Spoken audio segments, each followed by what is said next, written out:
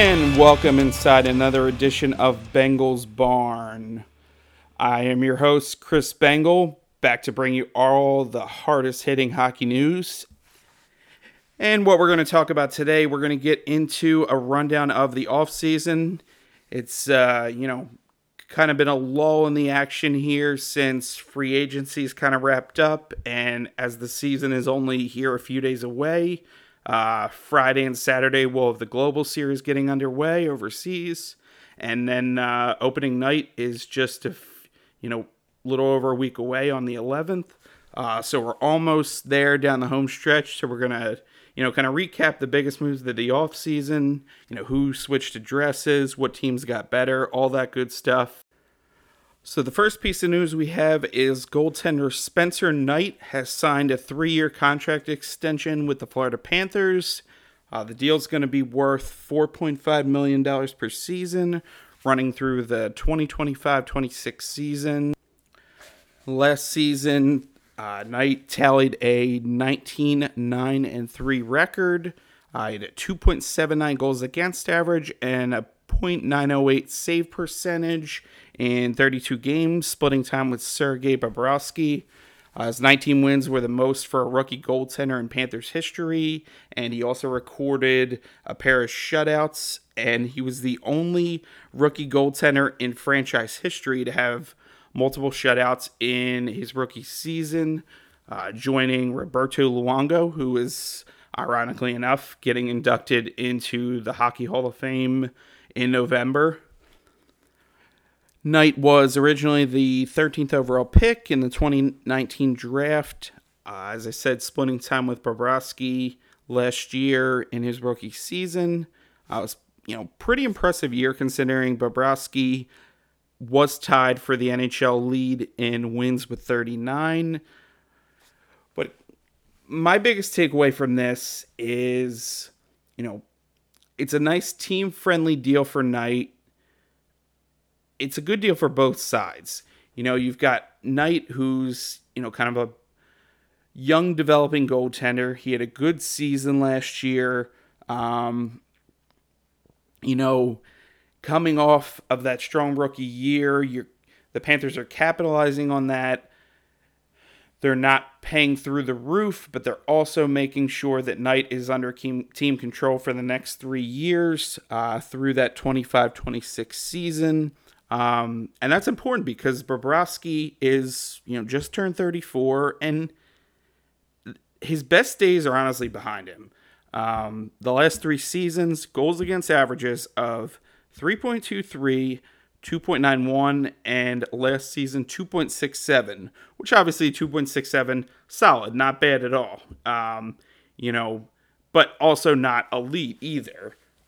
So it was a good move for the Panthers to lock up a young goaltender that, has the potential to be one of the better netminders in the sport. And, you now have him in the fold for the next couple of years for sure. And, maybe Bobrovsky struggles, maybe a team comes calling that needs a veteran presence in net, and maybe maybe they give you something in the way of a trade piece, maybe a high draft pick, more than maybe you thought you would have been able to get previously for a player like Bobrovsky. So, I just think this deal makes a ton of sense for both sides, and I wasn't surprised in the slightest that, both sides got this done. Moving on to the next piece of news, we've got Toronto Maple Leafs captain John Tavares is going to be out at least 3 weeks with an oblique strain. The Maple Leafs captain kind of was dealing with a nagging injury that he suffered during the preseason, and he underwent tests just to see kind of what was going on. They thought it was something minor. It turned out to be more than that. So now Tavares is at least going to miss the first 3 weeks, which equates to the first 4 games in the Maple Leaf season. And the earliest he would return is October 20th, which would be at home against the Dallas Stars. Now, Tavares would miss games against the Montreal Canadiens, Washington Capitals, Ottawa Senators, and Arizona Coyotes.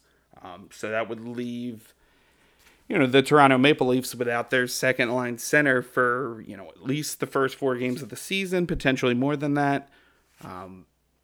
Not definite, but it's looking like Alexander Kerfoot would probably step into that second line center role to fill in for Tavares until he's back.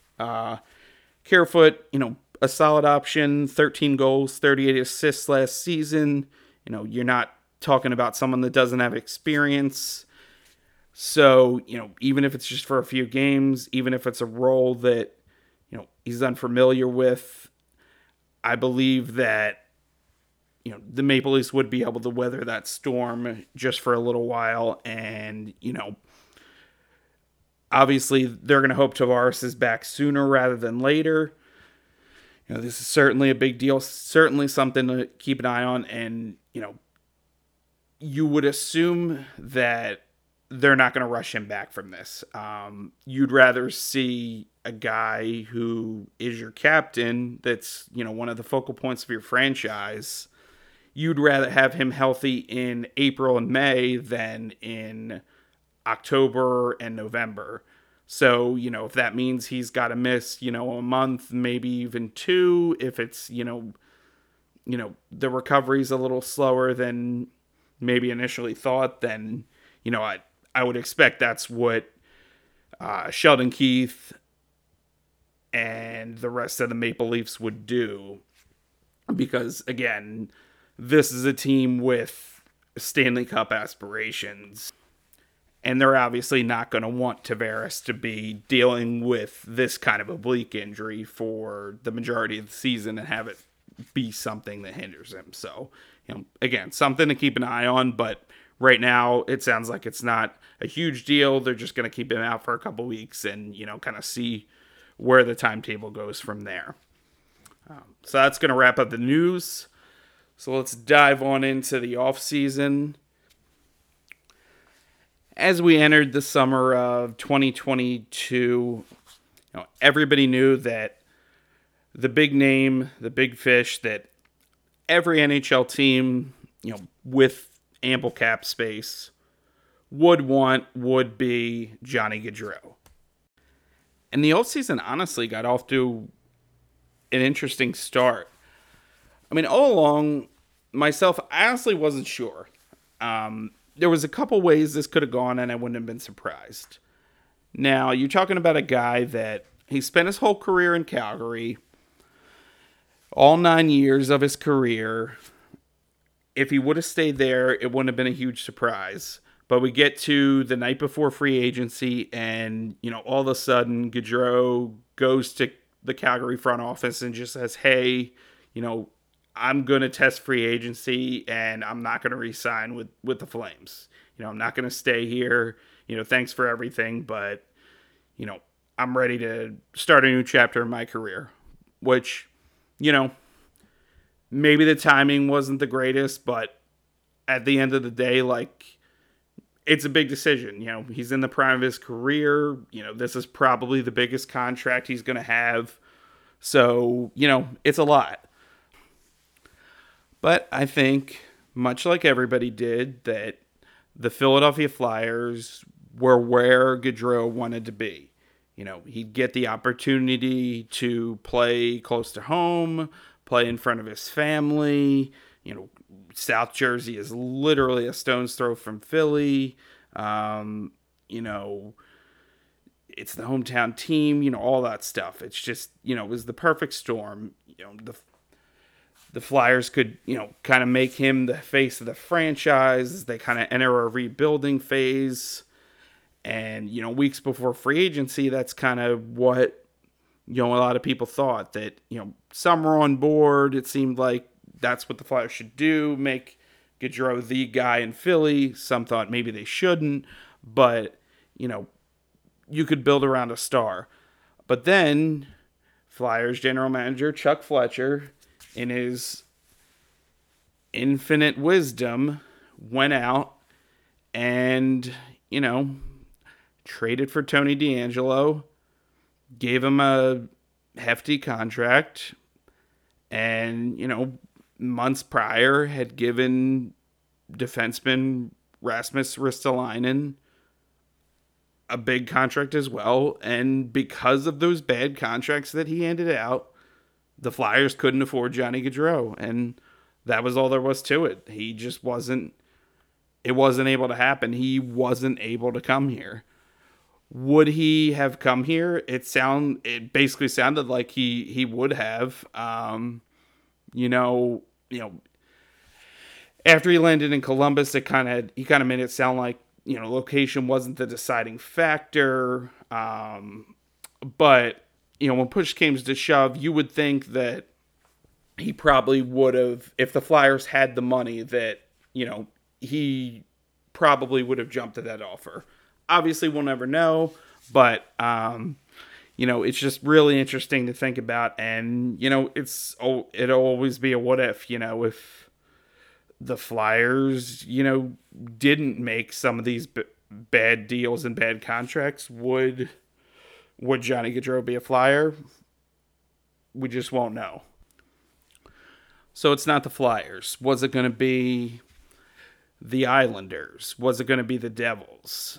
I kind of thought maybe the Islanders made a lot of sense. Put him next to Matthew Barzal in New York, on Long Island. That would have made a lot of sense. Put him next to Jack Hughes. Honestly, seeing Johnny Gaudreau next to Jack Hughes, I know that the Devils have a lot of other holes and they're obviously a long way from contending, but Jack Hughes and Johnny Gaudreau playing next to each other, sign me up for that.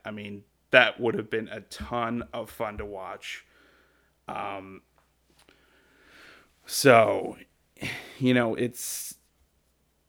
that brings us to where Johnny Gaudreau ultimately ended up, which is still very interesting. Yet at the same time, extremely surprising.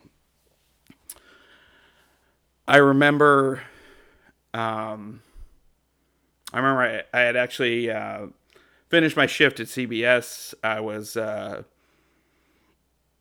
a trivia night at a bar nearby, and I got the notification on my phone that Johnny Gaudreau reaches a deal agrees to sign with the Columbus Blue Jackets, and I stared at my phone for a second, and I was like, what? Was somebody hacked? Is that a misprint? Is that a misprint? Johnny Gaudreau signed with the who? It just didn't make sense. Because it's not like the Blue Jackets were a team that he was linked to at any point. It's not a team that anybody really thought he could end up with that would make a run at him per se. It's, never a team that he hinted in the past, the months leading up to free agency, that he'd even, would be interested in anything. So, it kind of came out of left field. So, he signs there, 7 years, $68.25 million, $9.75 million per season. I was honestly, as much as the destination shocks me, what shocks me more is the money. Because Gaudreau gets out of Calgary when, he said he wanted to test free agency, and you would assume that's to get a massive payday. Something in the realm of at least double-digit salary per season. I would have thought in the realm of at least, maybe 10.5, maybe even bordering on 11 million. Because he just came off a career season. I think I wrote this sentence. I must have wrote this, I don't even know how many times last year, whether it be in our Star Power Index or just in various columns, everything.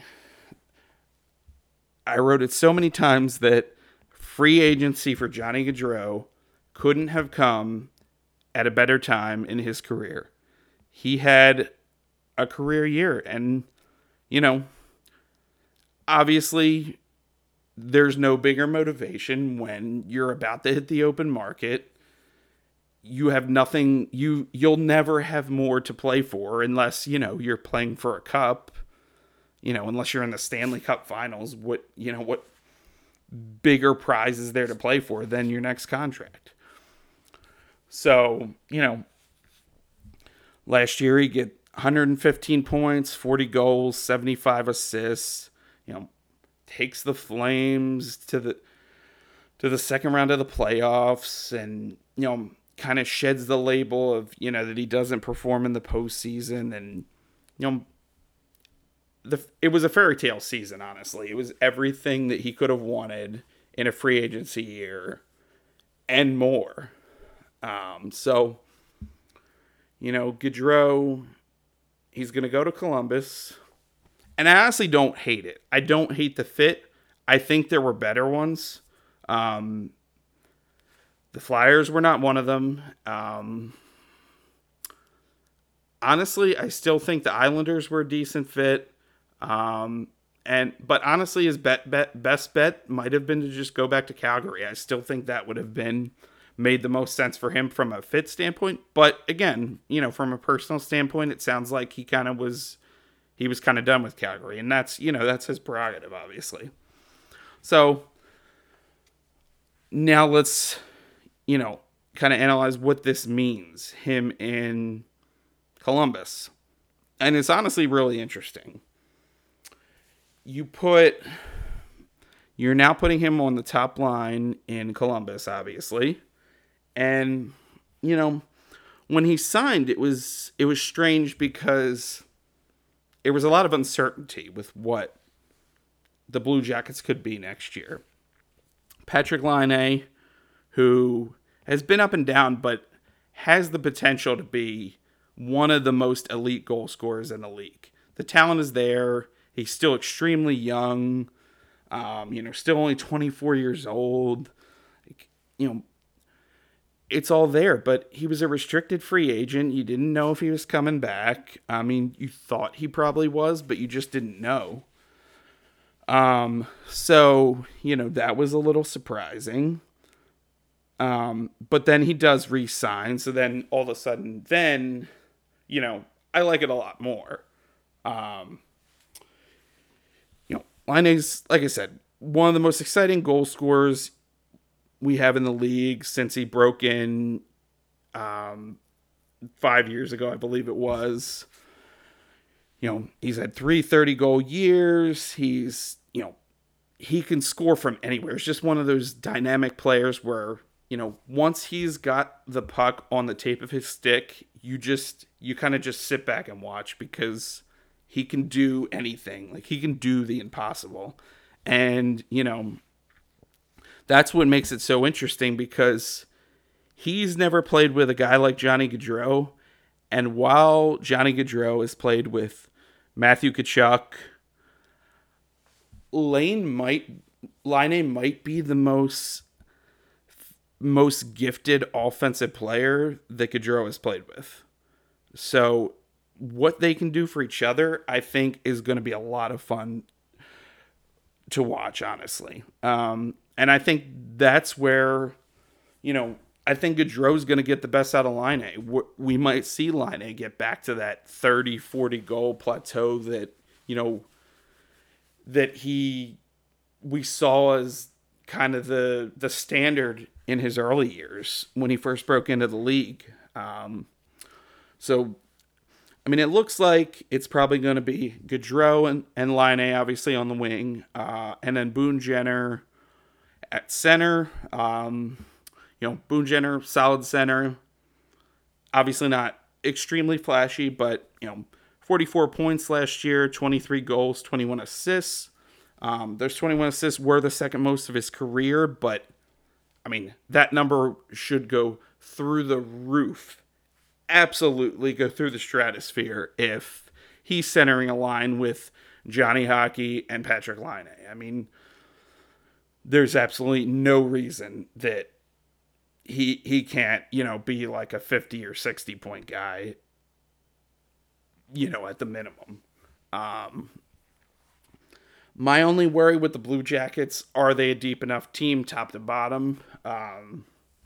are they too top heavy? This top line is going to be fantastic, I think. I really do like this landing spot for Gaudreau is in terms of his fit. Like I said, Gaudreau and Line are going to bring out the best in each other. I firmly believe that. Obviously we're going to see as the season goes on, but I'm a big fan of the overall fit. And while it might have been more interesting to see him on a more proven winner, because Columbus is 37, 38, and 7 last year, 81 points, finished 6 out of 8 in the Metropolitan. Not great. Like they're not phenomenal by any means, but I mean they could be a solid team. I think they could definitely be a team that gets into the playoffs, especially with Gaudreau. I think anything can happen. So we'll see what the season brings. But I think if they can get some back end production from their secondary lines, and especially like from their bottom six, and they can get some solid goaltending, I mean, this team is definitely a team that has the potential to get into the playoffs. And I think this top line is going to be a lot of fun to watch. And, for the first time probably in quite a few years, maybe even since Rick Nash was in Columbus, this team is going to be really interesting. And teams, hockey fans maybe on a national level are going to care about the Columbus Blue Jackets. So, I'm very intrigued. And, Gaudreau, while it wasn't the landing spot that many expected, and maybe it's a little strange, I think it definitely is a fit for Johnny Gaudreau, for sure. Speaking of Johnny Gaudreau, we'll move on to his former team, the Calgary Flames, who obviously with Gaudreau leaving town, it was going to look a lot different than it had in quite some time. And it was a complete overhaul, honestly, in Calgary. Just as soon as Johnny Gaudreau made it clear that he wanted, that he was leaving and then that he was going to sign elsewhere, star winger Matthew Tkachuk quickly made it known to the front office that he wanted out. He wanted to be traded. He didn't want to be there anymore. So now you've got Tkachuk wanting out, and the Flames front office, they honor his trade request. So Tkachuk ends up going to the Florida Panthers in exchange for Jonathan Huberdeau, Mackenzie Weegar, Cole Schwint, and a conditional first-round pick. Now, I was honestly shocked when this deal came down, because while I thought that Tkachuk would net the Flames, a decent return, I didn't expect it to be anything near what they got, just because, teams knew that he wanted out. Maybe they try to lowball him a little bit. Maybe they would try to capitalize on that. I just didn't expect anyone of a Jonathan Huberdeau to come out of it and be headed the other way. So that was a huge get for Calgary. You see Gaudreau walk out the door. Then Matthew Tkachuk wants to follow suit. So if you're able to land a winger to the caliber of a Jonathan Huberdeau, that's huge. I mean, you're talking about a guy that registered 115 points last year. You know who else registered 115 points last year? Johnny Gaudreau.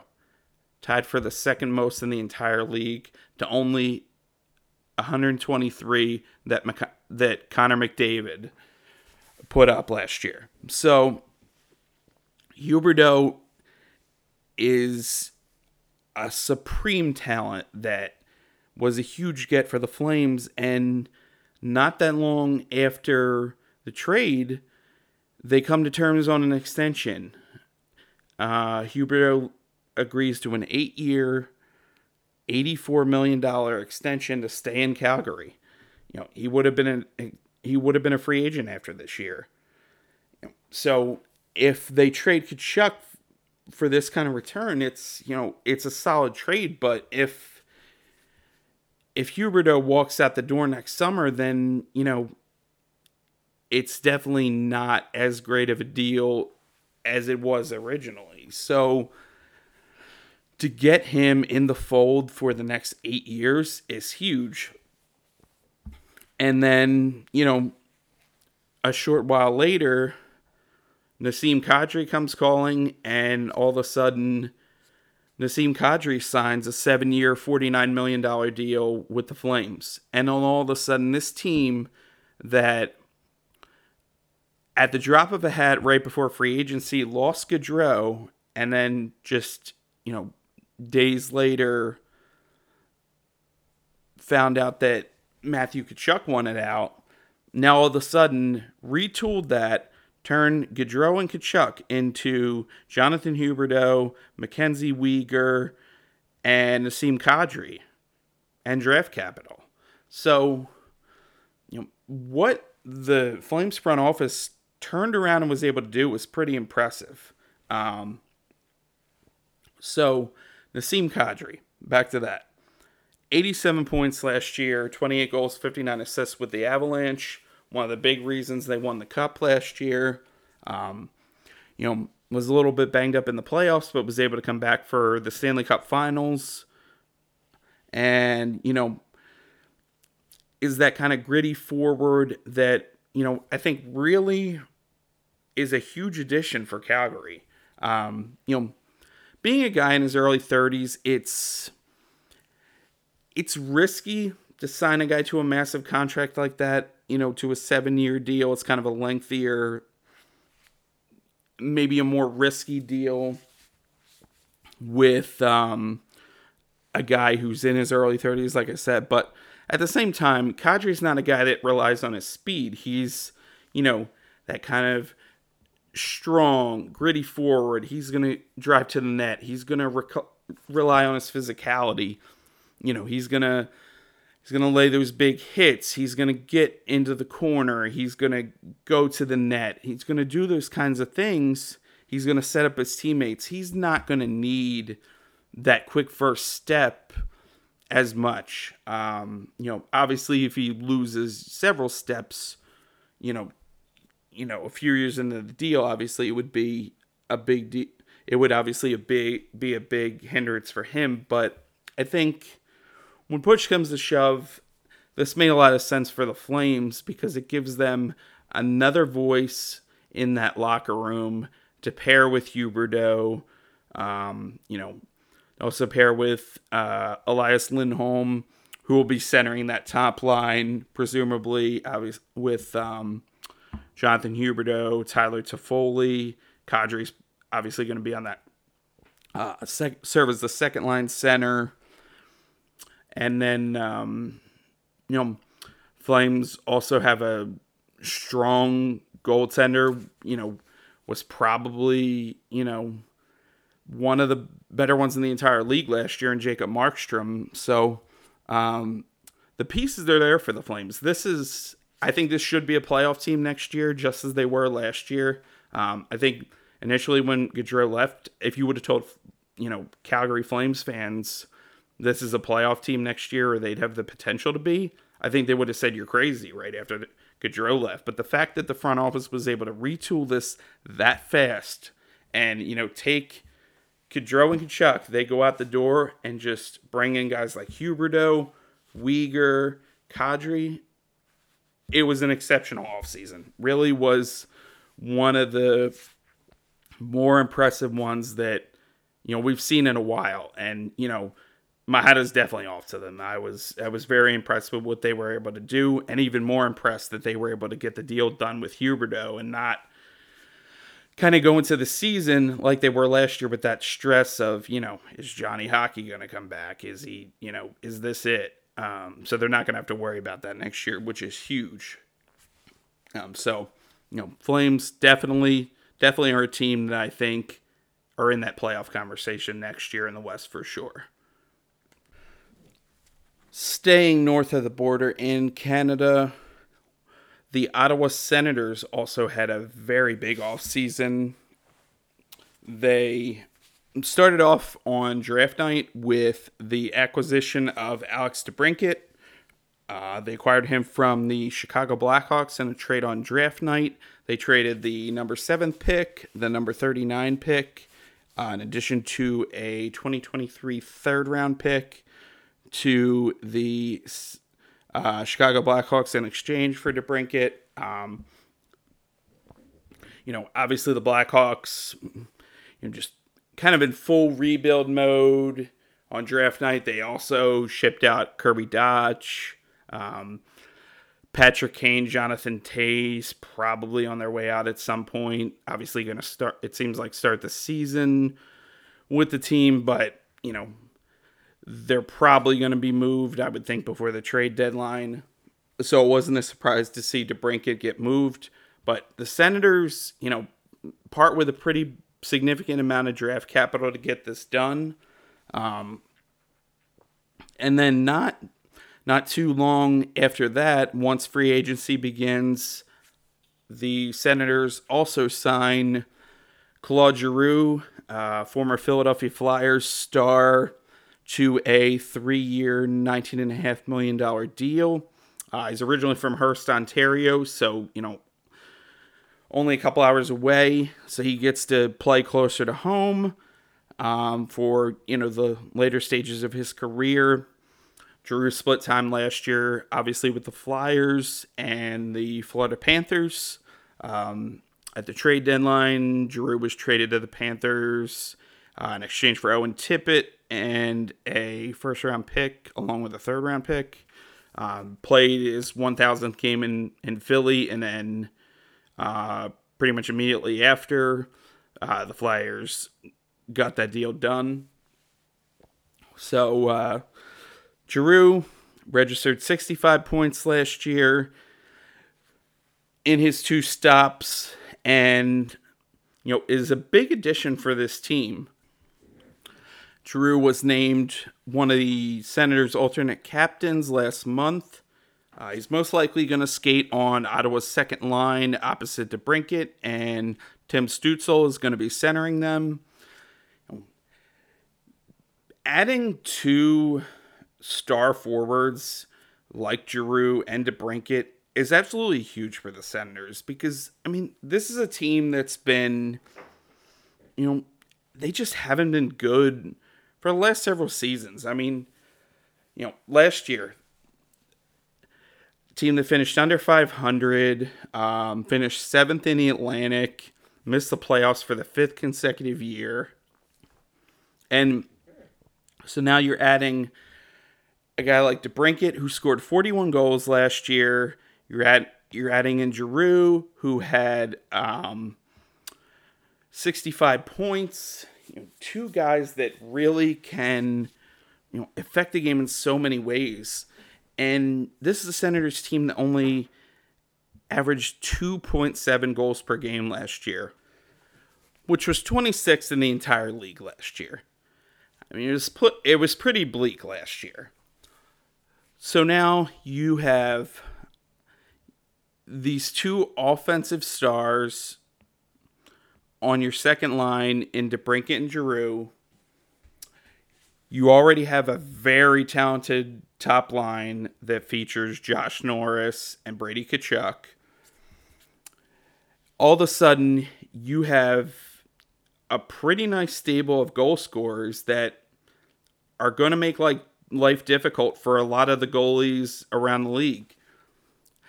And I just think it's huge to have a guy like Giroux, a veteran voice in your locker room, especially when it comes to a young team like that. Like I said, you've got guys like Brady Tkachuk and Josh Norris, guys that are obviously very talented in their own right. And, it's gonna be good for them to have a guy like Giroux that can kind of reel them in. And, obviously I've watched Giroux my entire life, his entire career, and, especially in recent years, sure, he's not the player that he used to be. I'll be the first one to admit that, but he's still an extremely talented playmaker and is still a guy that you can depend on a nightly basis to, you know, give you everything he's got, and he's going to demand the best out of his teammates. And I just, I have no doubt that he's going to be a huge addition to this team, and playing on a line with DeBrincat I think that's just going to be phenomenal. And for a guy like Tim Stützle, a young player like that, former first-round pick, I just think that line could be one of the more dangerous ones that we see in the Eastern Conference. I really do. I'm just really eager to see the Senators team on the ice in the regular season and just really see what they can do with this second line playing together, because I just think with DeBrincat, his goal scoring prowess, Giroux's ability as a playmaker, I just think it could be a magical combination, and I'm very, very interested to see what that looks like. So the Senators are definitely going to be a team to watch, and one of those younger teams that I definitely have my eye on next year, or this coming season rather. Moving on, quickly we'll touch on the Pittsburgh Penguins. Obviously, for the last 15 years, it's been Sidney Crosby, Evgeny Malkin, Chris Letang. And it looked like maybe that wasn't going to be the case any longer, with Evgeny Malkin and Chris Letang set to become free agents this summer. But general manager Ron Hextall decided that they want to make a couple more runs at the Stanley Cup. So Evgeny Malkin resigns with the Penguins, 4 years, $24.4 million contract, and Letang also resigns 6 years, $36.6 million contract. The team also re-signs Rickard Rakell, who they acquired from the Anaheim Ducks at the trade deadline last year. He gets 6 years, $30 million on an extension. And then the Pens also beefed up their blue line with Jeff Petrie and Jan Ruda. So a pretty active offseason for Pittsburgh, to say the least. And it's interesting. The closer and closer we got to free agency, I really wasn't sure what the Penguins were going to do. I really thought that maybe finally one of these guys was gonna get away from them. For some reason, I thought Malkin was going to stay. I didn't think Malkin was going to leave. I thought he was going to continue to play with Crosby, and kind of thought they were going to end their career together. But for some reason, Letang, I just thought like I could see him going elsewhere, and getting a massive payday. But obviously, he still gets a big contract. It's definitely a risky one. I mean, Letang is 35 years old currently, and obviously is going to be north of 40 when this deal is done, assuming he sees it all the way through. So, it is certainly a big risk for the Penguins to make a deal like this. But at the same time, he's coming off a year where he had 68 points, which was a career high in, it's hard to argue with that kind of production. Career high 58 assists as well. When you're having those elite numbers this late in your career and you already have multiple cups under your belt, how do you, it's hard to, if you're the Penguins, to kind of go and say, we're not going to re-sign you. How do you tell that to your fan base almost? So I almost felt like they had to do this. They had to keep the band together, so to speak, to make a few more runs. So, if this is a group that can stay healthy this year, they're right there with everybody else in the East. There's no doubt about it. Rakell was a nice addition last year. For a team that's pretty sound defensively, adding Petrie and Ruda, are sound moves, the kind of, I want to say, kind of championship level moves that a Stanley Cup caliber team makes. And, I think it made the most sense for the Penguins to, kind of keep these guys intact and, keep them locked in with Crosby for the remainder of their careers. So, you know, Pittsburgh is gonna, obviously their whole legacy is tied to these guys, and already have 3 cups to show for it. So you're not gonna, whatever they give you at this point is just gonna be gravy. So it's gonna be interesting to see if they can add another one to the mantle, so to speak. But moving on to the final, we're kind of just going to do a little rundown here of some of the lesser moves, so to speak. The Toronto Maple Leafs, I kind of call this one the goalie carousel. Jack Campbell, they let him walk. He goes to the Edmonton Oilers, 5 years, $25 million. And then the Maple Leafs they trade for Matt Murray, former Penguin. They acquire him from the Ottawa Senators in a trade, and then sign former Washington Capitals goaltender Ilya Samsonov to a 1-year, $1.8 million deal. Both guys, thought to be franchise cornerstones in net in the past, but both kind of had their fair share of struggles. Last year, Samsonov 23, 12, and 5 with a 3.02 goals against, .896 save percentage.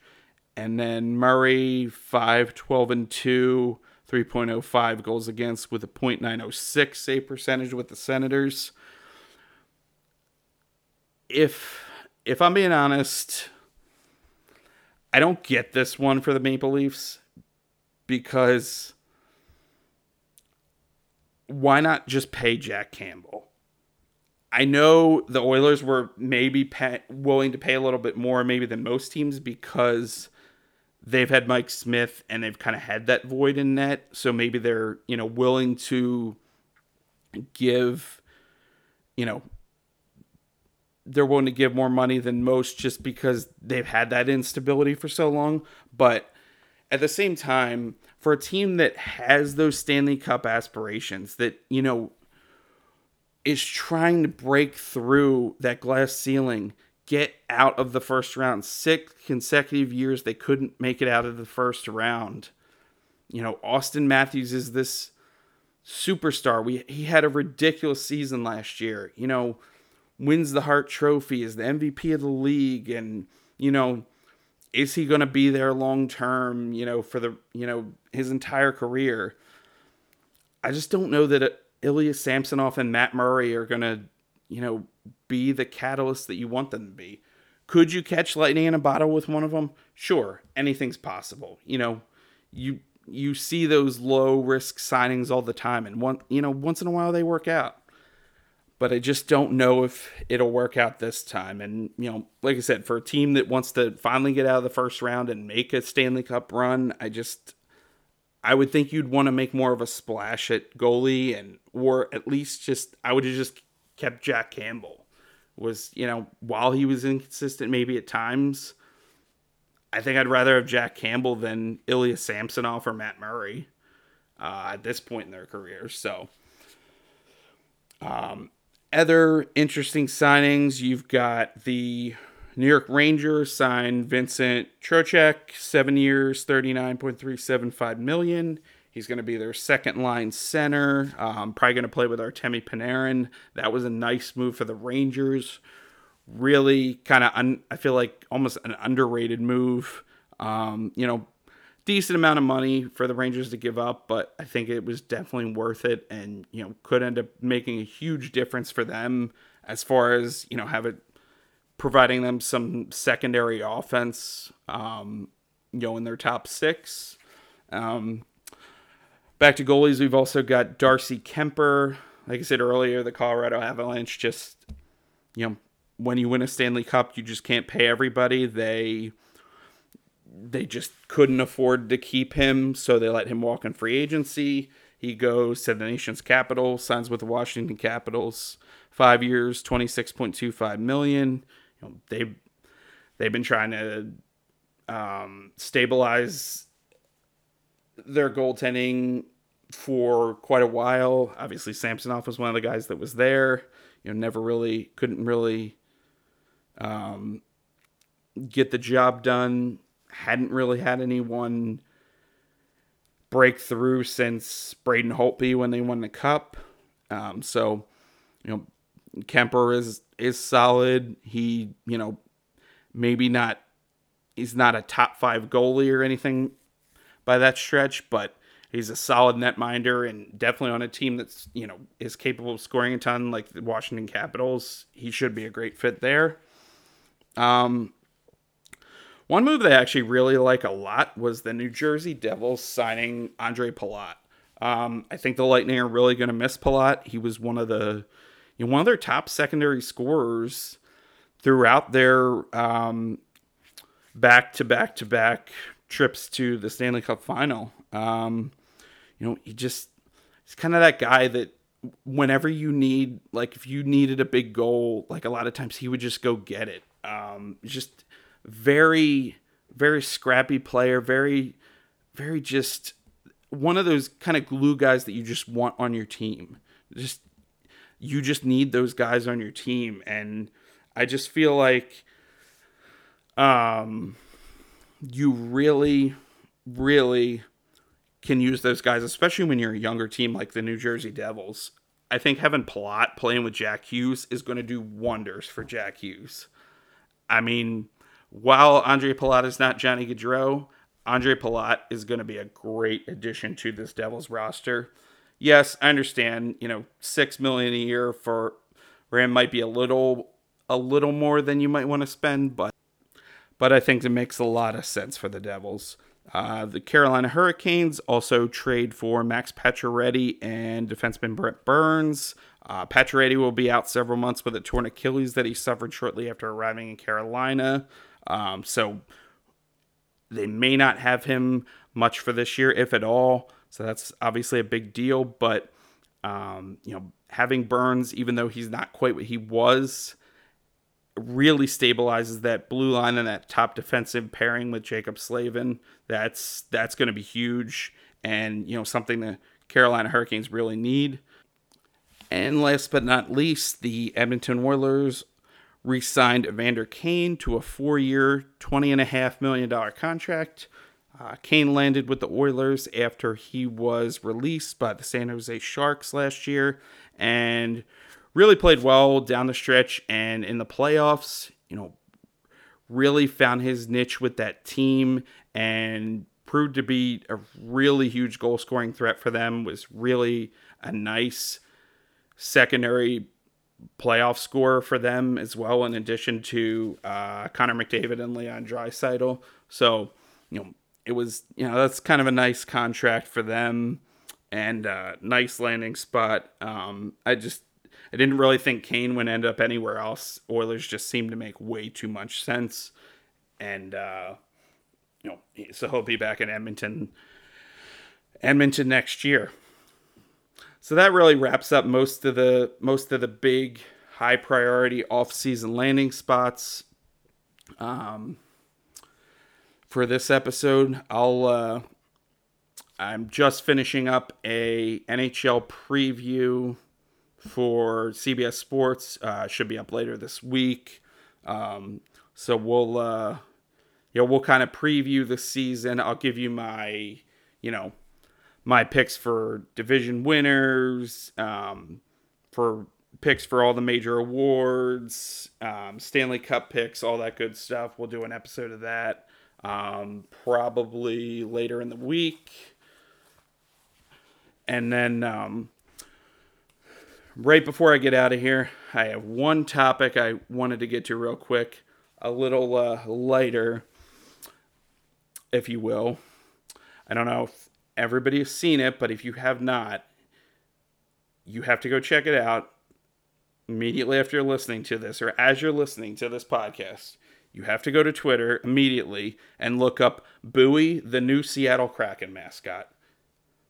You just have to do it, and it's interesting, is all I'll say. So apparently, they've been brainstorming ideas for months. Didn't introduce anything during their inaugural season, and then during this past Saturday's preseason game against the Vancouver Canucks, Bowie the Troll lowered himself from the Raptors and made his debut. And he is inspired by the famous Fremont Troll sculpture, which is located in Seattle's Fremont neighborhood. And he's said to be the Fremont Troll's nephew. Yeah, it's intriguing. Look. I mean, as somebody who's from the Philadelphia area, I mean, we have Gritty. I mean, we don't even know what Gritty even is. But the Flyers aren't like, what is a Flyer? Like, there's no concrete definition. Like, you know what the Kraken are. They're sea monsters, mythological sea monsters.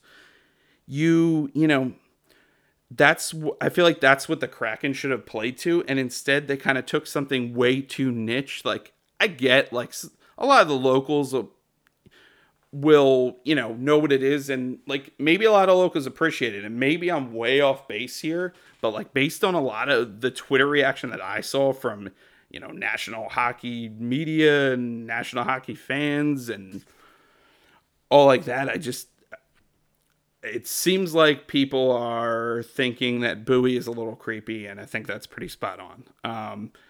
The team wanted something kid friendly so he can visit schools and hospitals, and it's a little horrifying. I mean, I also made a video about this on our podcast TikTok channel. So if you haven't followed it yet, make sure you go do that right now. It's Bengals Barn, just same as the podcast, BengelsBarn.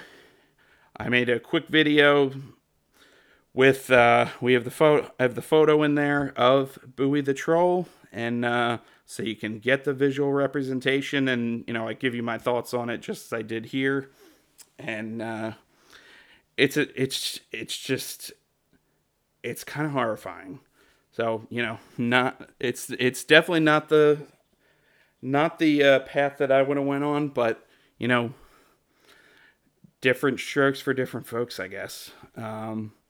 They went down a little bit of a different path than I would have. But at the same time, it's every team should have a mascot. At least they do have one now. It's pretty cool. Hopefully the fans will get behind it out in Seattle. And, Seattle, it seems to be a booming hockey community, and that's obviously what the league wanted, and that's what everybody wants. So I'm excited to see what Seattle does this year, and hopefully they continue to improve, and that continues to become a hotbed for the sport.